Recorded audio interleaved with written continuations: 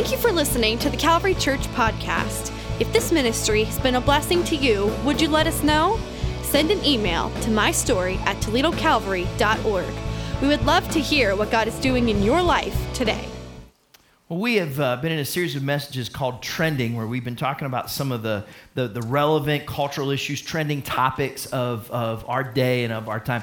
Today is going to be a little bit different as we talk about this today than maybe what we might typically see or what we talk about. Today's message is for the church, and in a very specific way. If you look and you watch the life of the Apostle Paul, and we'll see this in the book of Acts here in a couple of weeks, Paul so much was about evangelism. He was about starting churches. He was about being a pioneer and a missionary and going out to those who did not know the good news of Jesus Christ and telling them the good news. But when he wrote his letters, the epistles that we read in the New Testament, he wrote those letters to the church, and he was dealing with issues that the church needed to be concerned about. Not so much with the world and the culture outside the church, but what did the church need to be concerned about? The message today is for the church. And this is one today, if you're a guest with us, maybe this is your first time, maybe you don't usually go to a church, or maybe this whole idea about God is new to you, just know we're so honored that you're here. We welcome you here today. And today is not what I would call a normal Sunday. It's a little bit different in the topic we're going to talk about. And this is maybe kind of a little preemptive warning. Today we're going to talk about a sensitive subject, but a relative one, a trending topic. We're going to talk about human sexuality today. And for the record, most Sundays around here, I try to keep it pretty PG when we're preaching on Sundays. Today's message is not rated R, but we're going to go PG-13 a little bit here as we read some of these passages of Scripture. So I say that because if some of you think today might be a good day to test out kids' church, now's a good time, if that makes any sense. When one of our kids was little, and I've shared this before, whenever there was an uncomfortable conversation for us to have, if he was in trouble for something, or if it was this issue where we had to talk about expectations in some way that weren't pleasant or something that needed to be done, they would look just kind of right at us, and they were learning like how to use bigger words or more vocabulary. And it was funny because they'd always look at us and just go, "I don't want to have this conversation. I don't want to have this conversation." And if you're anything like the other services today, I'll look out as we talk about this issue of human sexuality, and we use the word sex, and we talk about some of these things today. Some of you are going to sit there like, "I don't want to have this conversation." You'll sit there kind of not looking with your eyes closed, and it's not because you're sleeping like usual. It's just a little uncomfortable, right, for us to talk about something like this in church. But I think it's really important for us to talk about this in church. Just this week, USA Today did a pretty big study that they released called The Future of Love. Let me read you the opening paragraph from it. Boys kissing boys, girls saying #MeToo, political debates over bathrooms. Imagine being a kid. Decades of slow cultural change in gay rights and women's rights and a burgeoning internet age seem to be culminating in front of you just as you're starting to get your first crush and trying to pass English. The post-millennial Gen Zers, people born between 1997 and 2016, in grade schools are forming their views on love now, and we wanted to know what they are thinking. So USA Today released this study on love and sex and marriage and dating and what this Gen Z, what kids in school today are thinking about this. And I don't know that USA Today should be the only one having this conversation. Do you? I think the church should have this conversation. And I don't think the church can afford to let USA Today lead the conversation. We need to see what God's word says about these topics and then look at them. Why do this, Chad? Why hit this topic? I'm in the middle of my summer. Why get so serious in the middle of July? Not because we've got an axe to grind, not because we've got a point to make, but because we've been systematically walking through the book of Acts, and today we come to a passage of Scripture that doesn't give us a whole lot of room to ignore this really relevant topic, and it's important for us to have this conversation.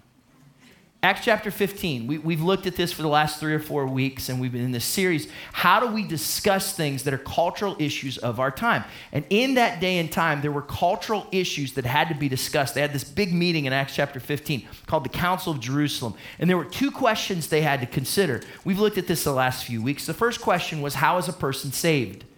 And we've answered that one. And if you're curious, you can go back and look a few weeks back. A person is saved by faith alone in Jesus Christ.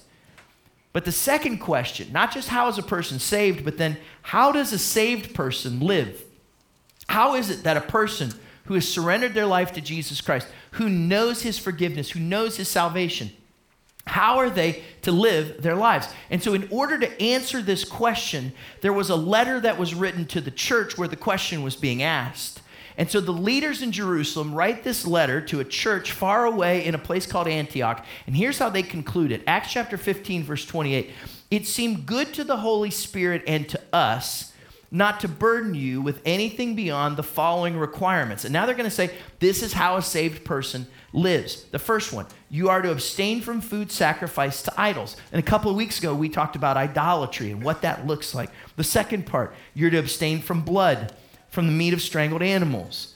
Doesn't make a whole lot of sense to us. But last week, we saw how those things apply to some of the issues in society that maybe we're not so sure about. We called them yellow light issues. Anybody remember that?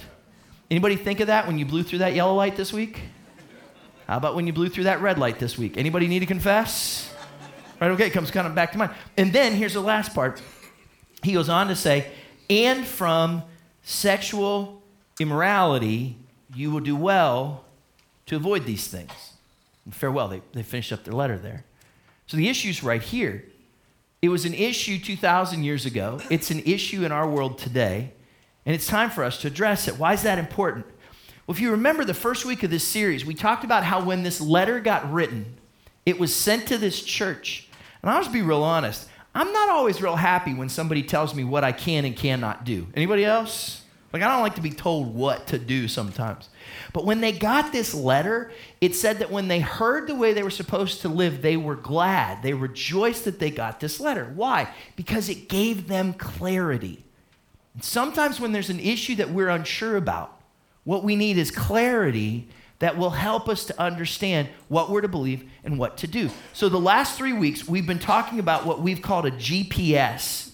It's a strategy, or it's a tool, or it's kind of a grid or a mindset, a perspective that when you're up against an issue, something in culture that maybe you don't know what to think about, or when you're not sure how you should respond to a situation, what choice or decision to make, that you can use this GPS. We've called it a compass for navigating the trending topics of our challenging times. Kind of a tool to help us to make decisions for ourselves based on God's word. I don't want to tell you just what to think. I want to help you to know how to think about things, trending topics, based on God's word. The G in that GPS stands for God. And we ask the question, is this glorifying? Does this glorify God? The P stands for people. And we ask the question, does this encourage or discourage others? The S stands for self. And we ask the question, does this cause me to be closer to or further away from God? And so today, we're going to use this GPS framework, and we're going to look at a topic that has come up to us because of Acts chapter 15, but it's everywhere in our culture. What do we think about sex? Today, we're going to look at lots of scripture, and we spent the last 3 weeks walking through this GPS, so I want to give you God's word. We're just going to use this framework of God, people, and self to help us to understand how do we respond to this today and give you kind of a chance to use it for yourself. 2 quick things that I think are important before we even get to some of the specifics. The first is this. When you look at an interesting topic, something that is difficult to deal with, even if you're interacting with somebody in a way that you know this situation could have some real tension to it, I think it's really important that you come into situations like that in the same way that Jesus came into the world. John chapter 1, verse 14 tells us that when Jesus came, he came with grace and he came with truth. Isn't that an interesting balance? Grace is wonderful because it shows people love and acceptance and that they matter. Truth is important because truth is important, right? But sometimes truth can hurt. And so those two together are so important. Too much grace is out of balance. Too much truth is out of balance. But the two together give you the opportunity to impact people's lives. The second scripture that I think is really important as we talk about this, and you see this right at the outset, is when Paul is writing about sexual morality. An interesting topic. I bet it was difficult 2,000 years ago, as it's kind of a little uncomfortable to talk about even today. As he wrote this, he started with this. 1 Corinthians chapter 4, verse 14. He says, I'm writing this not to shame you, but to warn you as my dear children. For some of you, there may be something that we bring up in the next few moments that could have the potential to cause you to feel some shame. In fact, there's been seasons of time when I think the church, in some churches, have actually been really good at that. That the point of talking about difficult issues is to actually make someone feel more shame than to help them to understand what God's word says. And Paul says right here, look, I say these things, and I hope you'll sense the spirit of why we say these things, because we want to warn you, not to shame you. This week I was pulling into like this shopping complex area, and if you're going east on this road, there's a little drive that you can cut right in there, and you make a right turn. It'll take you right into the parking lot, but it's designed for just that one direction, just that east direction of traffic to turn into the parking lot. And the way it's designed, it's not designed for you to go back out, because you can't like go out and make a left turn there. To do that, you have to go the other side of the parking lot, out the light. And so this is just this short little one-way driveway that pulls into this larger parking lot that's only supposed to go one way. That's the right way. Does that make sense? Like you kind of got it in your head? So I'm pulling in where there's these two lanes. I pull in, it's one way. For the record, I'm going the right way on the one way, and then it's two lanes so that when you get to the end of this little drive, you can either go to the left or you can go to the right. Well, I pull in, and just as I pull in, this guy that's coming down the other way turns and goes the wrong way on the one way, which is kind of risky. Because if you're just driving, it just looks like another drive. It looks like a way to just get out of this kind of shopping plaza area. And so he just thought, well, this looks like the right turn. I don't think the signs "do not enter" caught his attention. But he just makes this turn. And it was one of these things that as I'm sitting there in the right lane to go this way, he turns that way, and I just went, I don't think he can do that. And I'm asking myself, isn't this a one way? And at that moment, I realized that behind me was a guy pulling in a big old pickup truck. And he was in that left lane just as this other guy was coming this way. And he gave him a holy honk in that moment. And some words we don't speak in church, I'm pretty sure. Why? Because he was going the wrong way on a one-way. And I thought to myself, should I have done something? Like, should I have tried to stop this guy? But there was no way. Like, he was past me before he even realized what he was doing, before I realized what he was doing. And I thought, man, I sure wish I could have helped him to avoid that really weird situation. I wish I could have warned him. Today, we're going to look at truths from God's word. And for some of you, my prayer is that wherever you're at on this issue of human sexuality, that it will be a warning for you, because a one-way is designed a certain way so you don't go the wrong way and run into big old Mr. F-150. Do you know what I'm talking about? Because it's designed that way to protect you. It's designed that way so that you don't end up in some kind of situation you don't want to be in. And sometimes it looks like the right way. And sometimes, even if a whole lot of people are going the wrong way on a one-way, you might think it's the right way, but it's still the wrong way. Does that make sense? So we're going to talk about these things today because Scripture encourages us to. Look, I know that today this is such a culturally charged and loaded topic.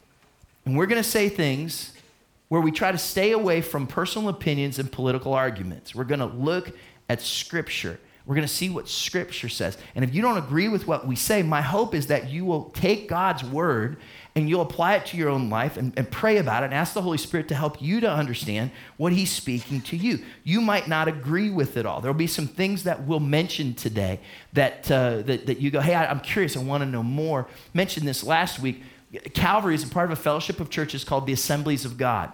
And if you want to know more about what we believe as a church, you can go out to the website AG, like Assemblies of God, ag.org. You can see what we believe theologically. There's a section there called Position Papers. And there's 2 or 3 really helpful ones that talk about these areas of human sexuality in these areas of these position papers. We're going to look at Scripture today. Scripture was never written in a way where when we look at it, we're to revel in the fact that we think we're right and others are wrong, or that we're better than other people. So we're going to look at this today with a heart of humility, with what God's word has to say to us. Take this subject of sexuality, run it through the filter of our GPS. Let's jump right in. We're going to have to move kind of quick. Let's start with the first one. That first question, when we talk about G and God, we ask the question, does this glorify God? We ask the question, does this glorify God. Let me set the stage for you. Paul writes this letter to the church in Corinth, and you can read this in 1 Corinthians chapter 5. And at the very beginning of chapter 5, he says, I hear from other people that there's some sexual immorality going on in your church. And he says to them, you should have done something about this, but instead, and listen to the word he uses, he says, instead you're proud. And he calls them out. And he says, look, you can't have sexual immorality in your church.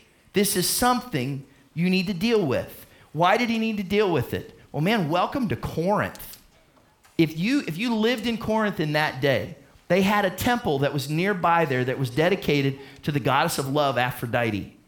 And part of their religious practices in their idolatry was all kinds of really perverse sexual stuff, to the point that in that part of the Greek world at that time, if you were referred to as a Corinthian, it meant that you had no sexual morals. So that name of that city carried over into how people lived in their immorality. And this was something where Paul's saying, look, you cannot allow immorality to be in the church. And although he starts out in that passage by talking about a very particular sin, the sin of incest, he goes on and talks about all sexual immorality. And we'll see this as we go through this passage of Scripture. But what I want you to see first then is to answer this question.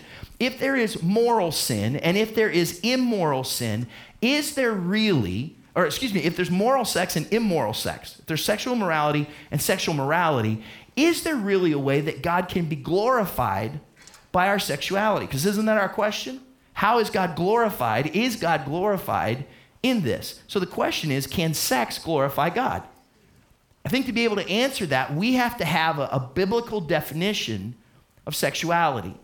And we walked through this several years ago, but I want to walk through it again today and talk about, if you look at what Scripture says about sex, that we can have a biblical definition for sexuality. Here's the definition that I would give to you. It's this.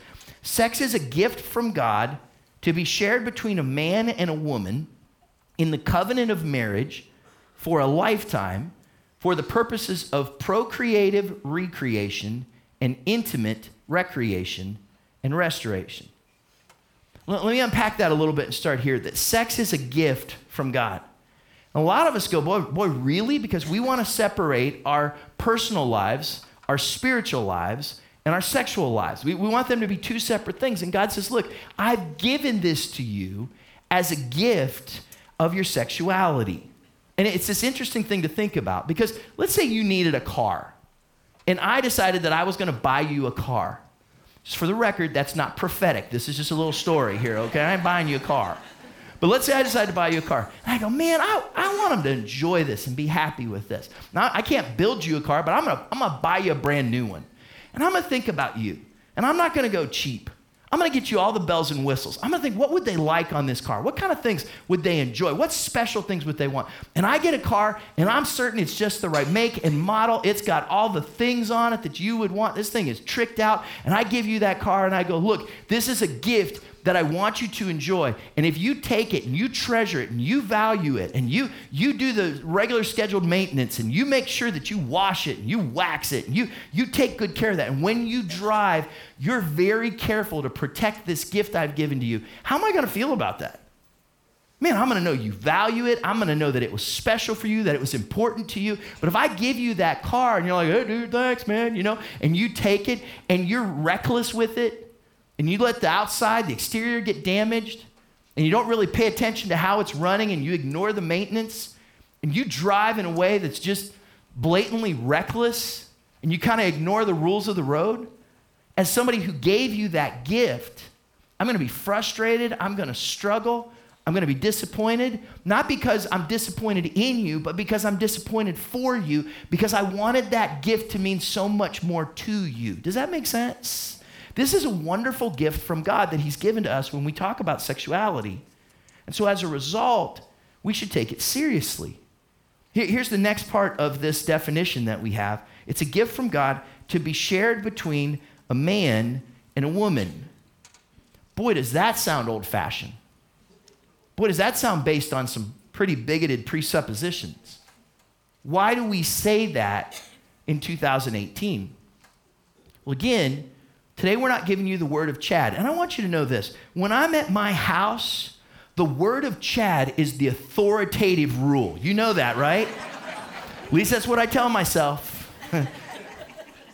But here, anything that you hear from this platform, you run it through the filter of God's word. That's your GPS, right? So what we're looking at today is what God's word says about these things. And what does God's word say? Well, in Genesis chapter 2, this is at creation. When God put Adam and Eve together, when he created mankind in marriage, he says that is why a man leaves his father and mother and is united to his wife, and they become one flesh. And you might go, well, that's an Old Testament, antiquated, old-fashioned idea. But Jesus reinforces it. Listen carefully to this story from Jesus. Matthew chapter 19, and these religious hypocrites come to Jesus, and they challenge him with a question. And it says, some Pharisees came to him to test him. And they asked, is it lawful for a man to divorce his wife for any and every reason? Haven't you read, he replied, that at the beginning the Creator made them male and female and said, for this reason a man will leave his father and mother and be united to his wife, and the two will become one flesh, so they are no longer two, but one flesh. Therefore, what God has joined together, let no one separate. Three things in that passage that for some of us might make us squirm a little bit when we think of sexuality. The first one is, if you notice in that passage, Jesus makes it very clear that marriage is for a lifetime and that God hates divorce. I mean, that's right there. Now, let me unpack this for you for a moment. Some of you, many of us in one way or another, have divorce in our background. That doesn't mean God hates you.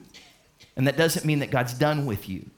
Understand this, the Bible makes allowance for divorce. Matthew chapter 19, Jesus will go on to say that in cases of adultery, marital unfaithfulness, there's an allowance for divorce. In cases of abandonment, Paul says in 1 Corinthians chapter 7 that there's an allowance for divorce. There are biblical allowances for divorce, but that's not the issue. We're not looking at the exception here. I want to talk to those of you who aren't married yet and those of you who are married, that the Bible says that marriage is for a lifetime. And we'll see this again here in just a moment. And there's a truth that's there that's really important for us to see. And the next thing that we see there is that he says, and this is really interesting, that God created them male and female. He makes these two genders very distinct in Scripture. Again, this isn't my words. These are God's words right here. And both in Genesis in the Old Testament and Matthew in the New Testament, and you see it in other places, the Bible speaks about gender as something that are two, not many, not one. It's something that God has created us with, and that gender matters. And we'll get to more of that here in just a moment. The place in 2018 where I also really think that Jesus kind of opens up a can of worms here is that he isolates, and he makes reference here that marriage is to happen between a male and a female. That's the only allowance that we see in Scripture. And that makes a bit of a challenge, because apparently Jesus hadn't heard about the Supreme Court decision that said marriage can happen in a same-sex environment. That was a little sarcastic. But God's word speaks about this in some interesting ways. Again, we're looking at God's word today. Romans chapter 1, Paul's talking to people about how easy it is for us to choose to go our way instead of going God's way. And in that passage, he says some things that theologically are very pointed for us to consider. Look at what he says, Romans chapter 1, verse 24. It says, therefore God gave them up in the lusts of their hearts to impurity, to the dishonoring of their bodies among themselves, because they exchanged the truth of God for a lie, and worshiped and served the creature rather than the Creator, who's blessed forever. Amen. Interesting line there. They worshiped and served the creature instead of the Creator. They gave their allegiance to a physical body instead of giving their allegiance to the one who created us.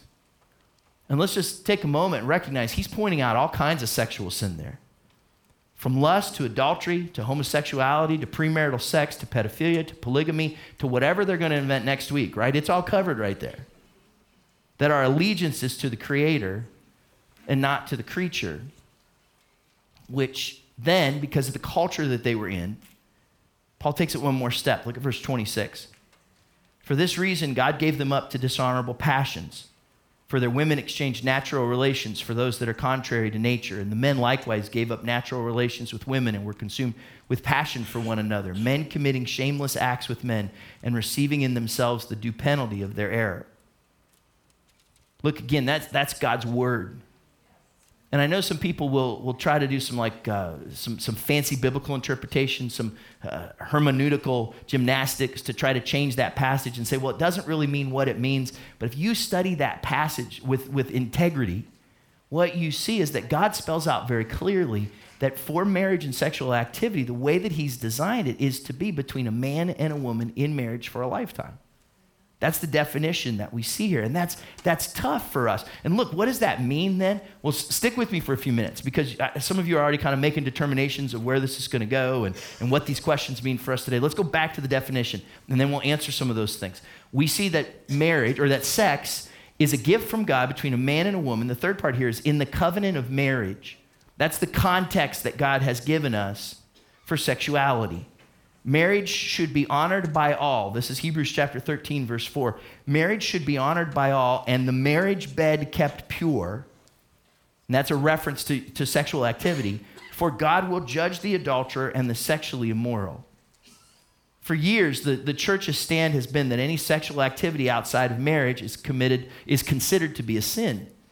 And that's why we kind of always kind of had the stance as a Christian church that to live with somebody that you're not married with was a practice that was discouraged and that was seen as a sinful thing. The problem is, with that idea of living with someone else, the problem is not the fact that you share a roof. The problem is that you share a bed. And what happens in that place?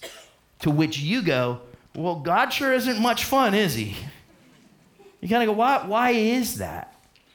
And we have this idea that God's trying to take something away from us because he's given us these guidelines and these rules. You know, one of the things that I've learned as a parent, and I had to learn this growing up, and then I've seen this even more as a parent, is that oftentimes what I've seen as punishment has actually been protection. What I've seen as something being taken away from me was actually something that was being given to me so that I could have what maybe I couldn't even understand yet. And so God gives us these guidelines. He goes on to say that marriage is for a lifetime. We've talked about that.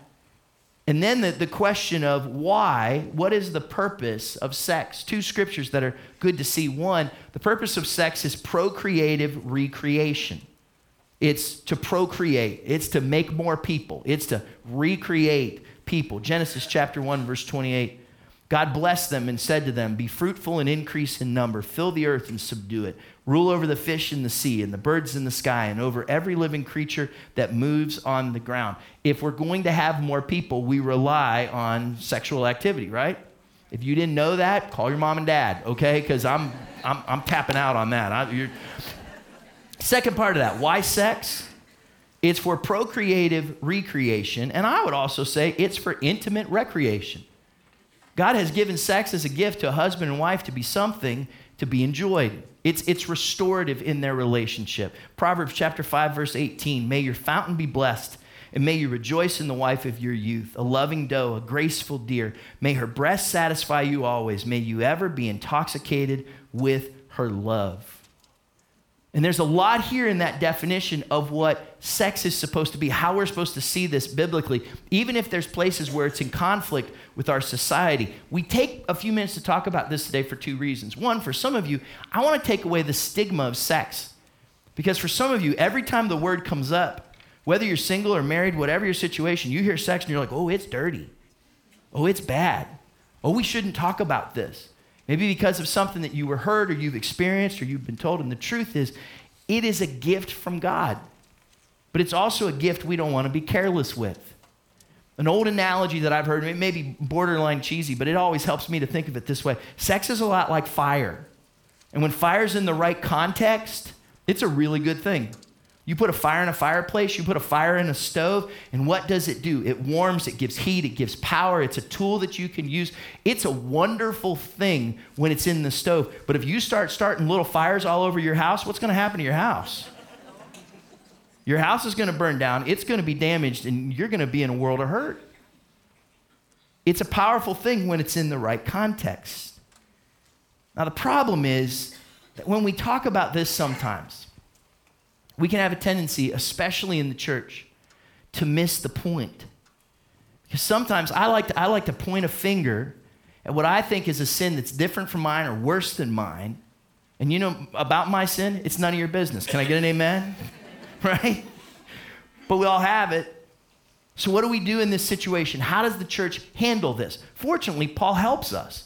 So the G is, does this glorify God? And we found out by a biblical definition, yes, sex is something that God created to glorify him. But what about the P? What about people? What about encouraging or discouraging others? What if we were to take this concept and these cultural issues of human sexuality and run it through that part of our GPS thought process? Well, Paul helps us with this. 1 Corinthians chapter 5, verse 9. Look at what he wrote. Paul says, I wrote to you in my letter, and we assume that this is a letter that he wrote previously to them. I wrote to you in my letter not to associate with sexually immoral people. That sounds harsh, doesn't it?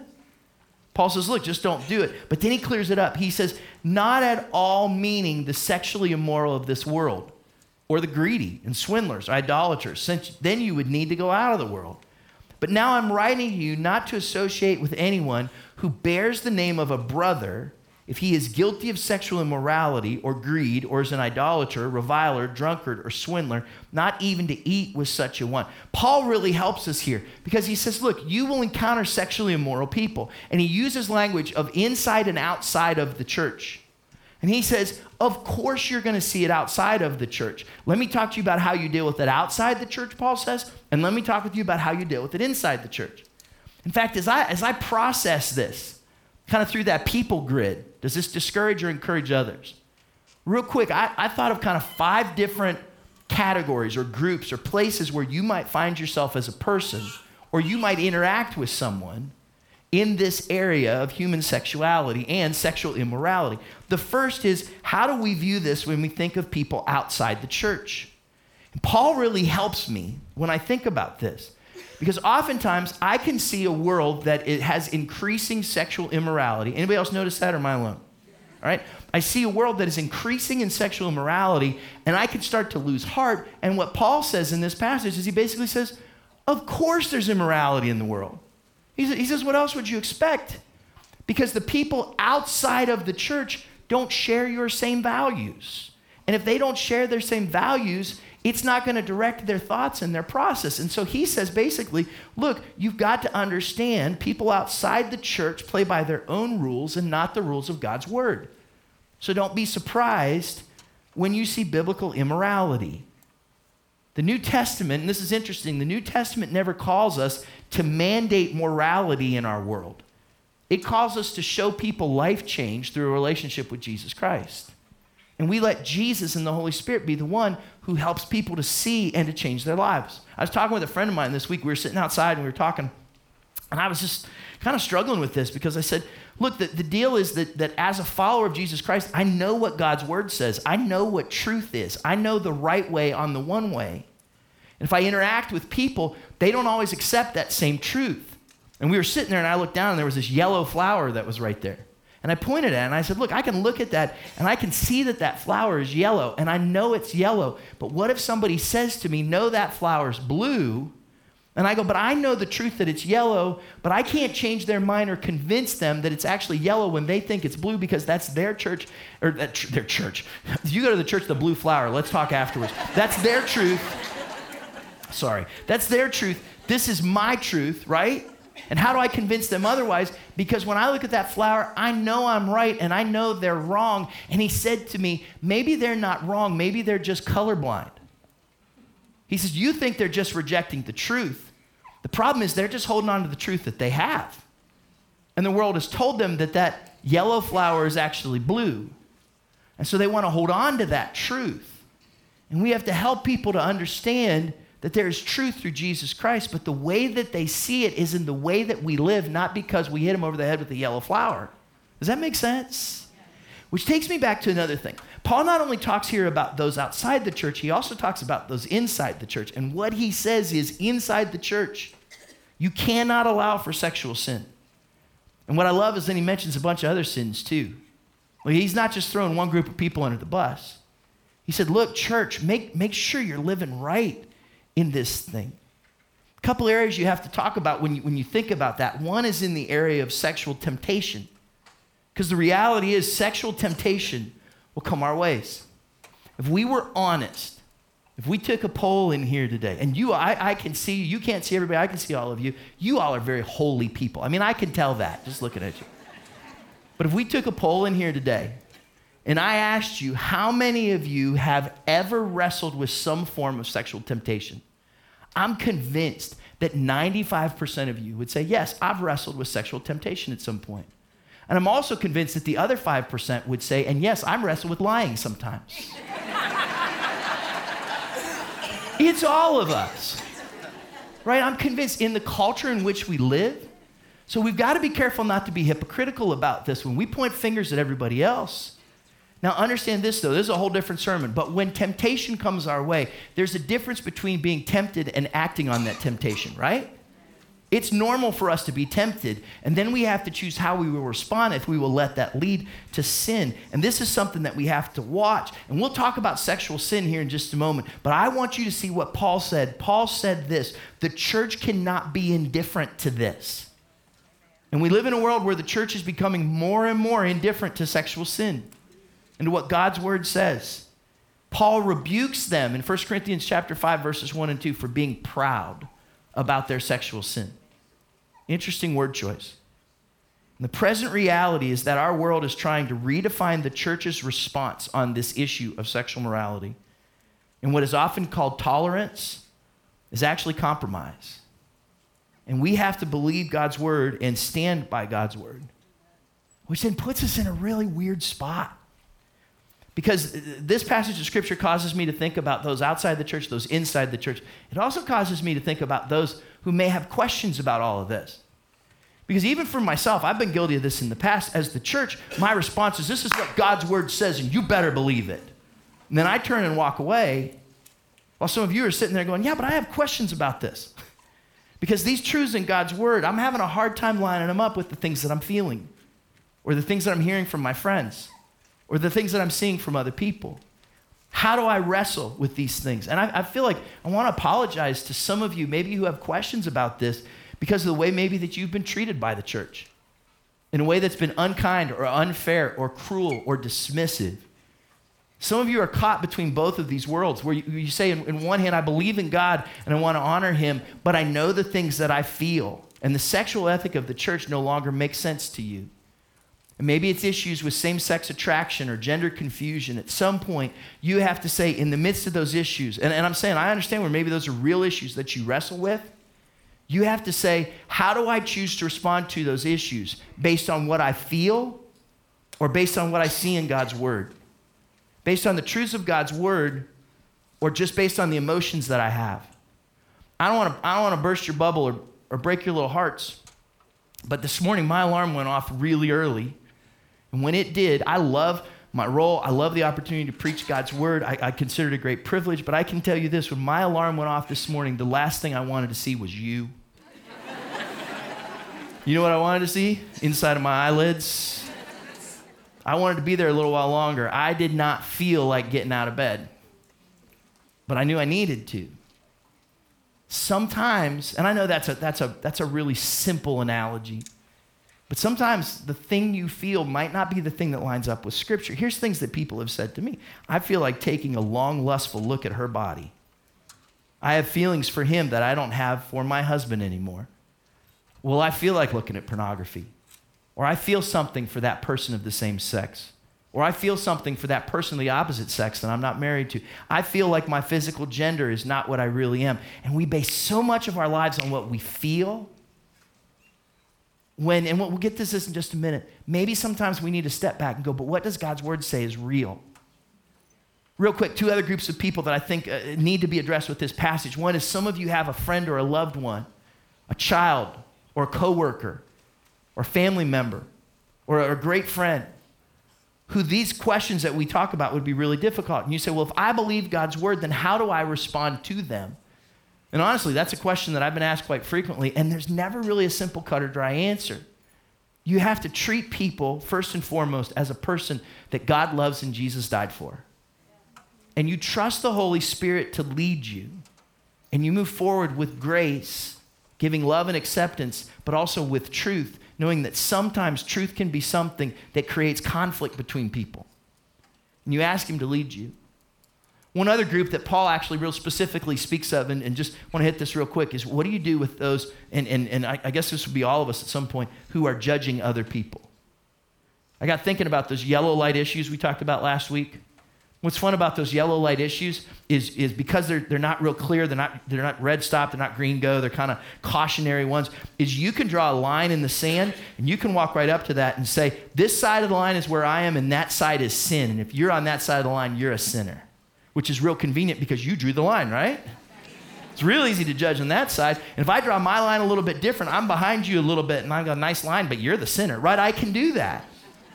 And Paul points this out to us. Look at this, 1 Corinthians chapter 5. Because we can be so quick to look at people who we think are in this horrible sexual sin and start pointing the finger at them. And look at what Paul says. For what have I to do with judging outsiders? Is it not those inside the church whom you are to judge? God judges those outside. Purge the evil person from among you. He says, look, this whole idea of this judgment thing we're talking about, he says, just make sure you understand and you see this. Judgment better begin with you before you start pointing the finger at everybody else, especially in this area of human sexuality. Make sure you start with you. We like to list what the worst sin is. Some of you may feel like the church has pointed their finger at you and said, you're committing the worst sin. When I look at the Bible, I don't see a whole lot of categorization of sin. There is one in particular, I think, that God really points out. The Bible speaks most about the sin of pride, which is exactly what I feel when I start believing that your sin is somehow worse than mine. Which takes me very quickly to the last thing, and we're going to let Scripture just help us with this. The letter G we talked about is, does this thing glorify God? And we talked about how God designed sex to be glorifying to him. And then P, we've talked about how a believer probably should act in these situations with others. What about self? How do I view and address this for myself? When Paul taught about this in 1 Corinthians, he wraps it up in chapter 6, verse 9, and says this. He says, do you not know that the unrighteous will not inherit the kingdom of God? Do not be deceived. Neither the sexually immoral, nor idolaters, nor adulterers, nor men who practice homosexuality, nor thieves, nor the greedy, nor drunkards, nor revilers, nor swindlers will inherit the kingdom of God. And if you look at that list and you go, whew, dodged it. I got a couple other lists in the Bible you can look at. You're on one of them. So what do you do with that? Like at some point you look at those lists and don't fool yourself. You're on one of them. And that's a moment where you just go, God, I realize that at some point I've separated myself from you. In fact, Paul points this out. Look at the rest of this passage. He goes, and such were some of you, but you were washed, you were sanctified, you were justified in the name of the Lord Jesus Christ and by the Spirit of our God. Whatever your temptation, whatever your struggle, the good news is that Jesus Christ died for you. And he gave his life so that you could know his forgiveness. We sang about his living hope. That is available to us. And Paul goes on to talk about in this scripture about those things. And then he ends with this. 1 Corinthians chapter 6, verse 18. He says, flee from sexual immorality. Every other sin a person commits is outside the body. But the sexually immoral person sins against his own body. Or do you not know that your body is the temple of the Holy Spirit within you, whom you have from God? You are not your own, for you were bought with a price. So glorify God in your body. Why look at all these scriptures today?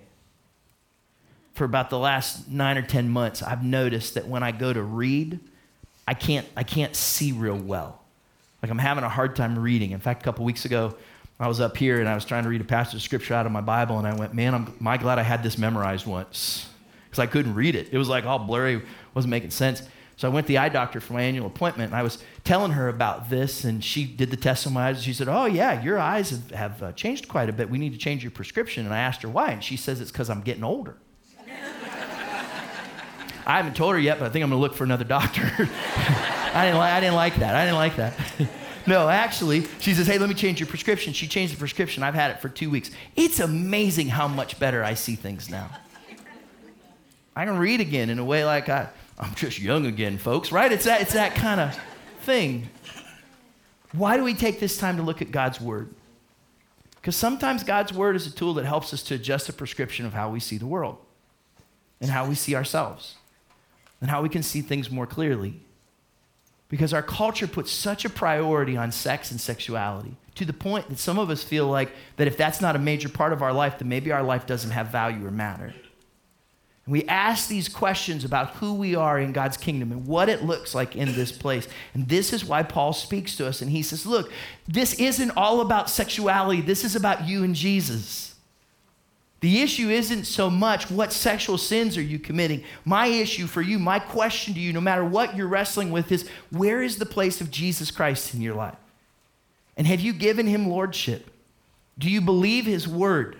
And have you recognized that he has authority and control in our lives, even if it means that I have to choose in my life to surrender that area or that place or that part of my life to him?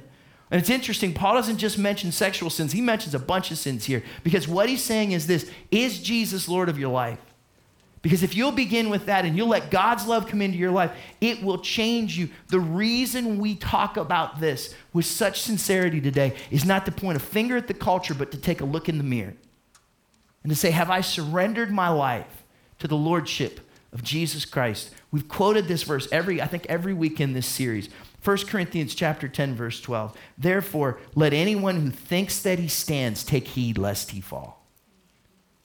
You and I need to use this GPS grid. I know you might not agree with everything here today. That's okay. I ask you to take God's word for yourself and consider it for yourself. But recognize this world culture that we live in and take heed how you stand lest you fall. One of the things that struck me about this as I was studying this, and call it the Holy Spirit, call it conviction, call it clarity, I'm not sure what all you want to call it.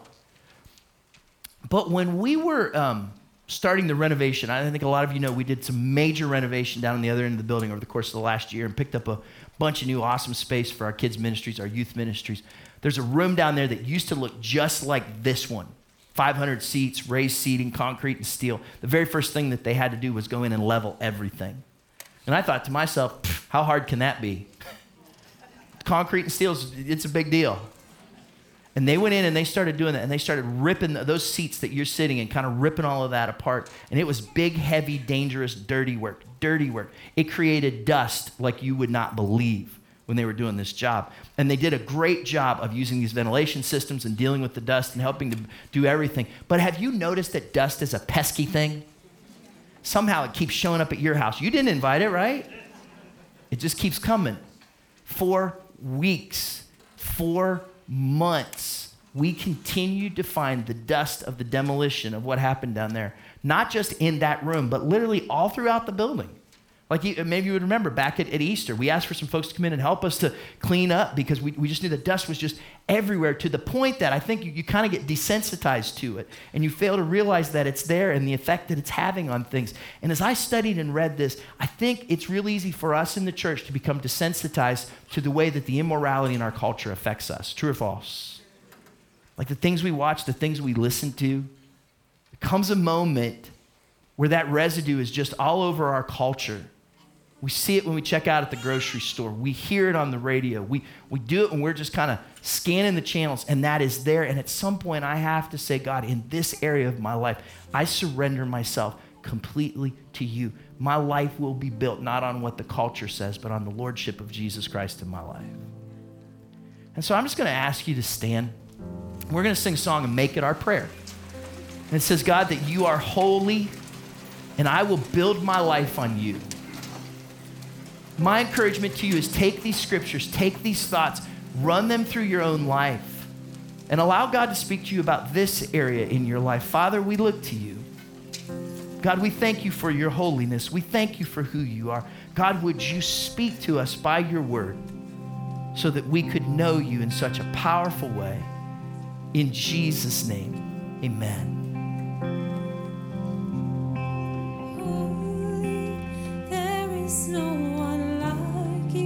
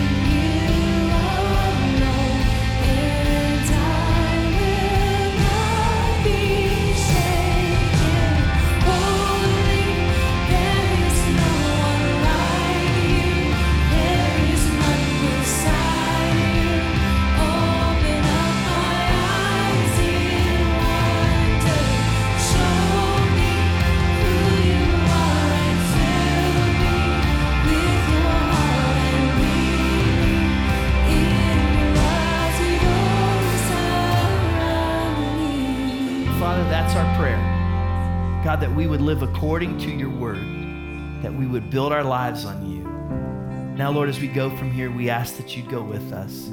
God, would you send us out with your special favor, with your wonderful peace. In Jesus' name, amen. Hey, God bless you. Thanks for being here. Have a great week. We'll see you next Sunday.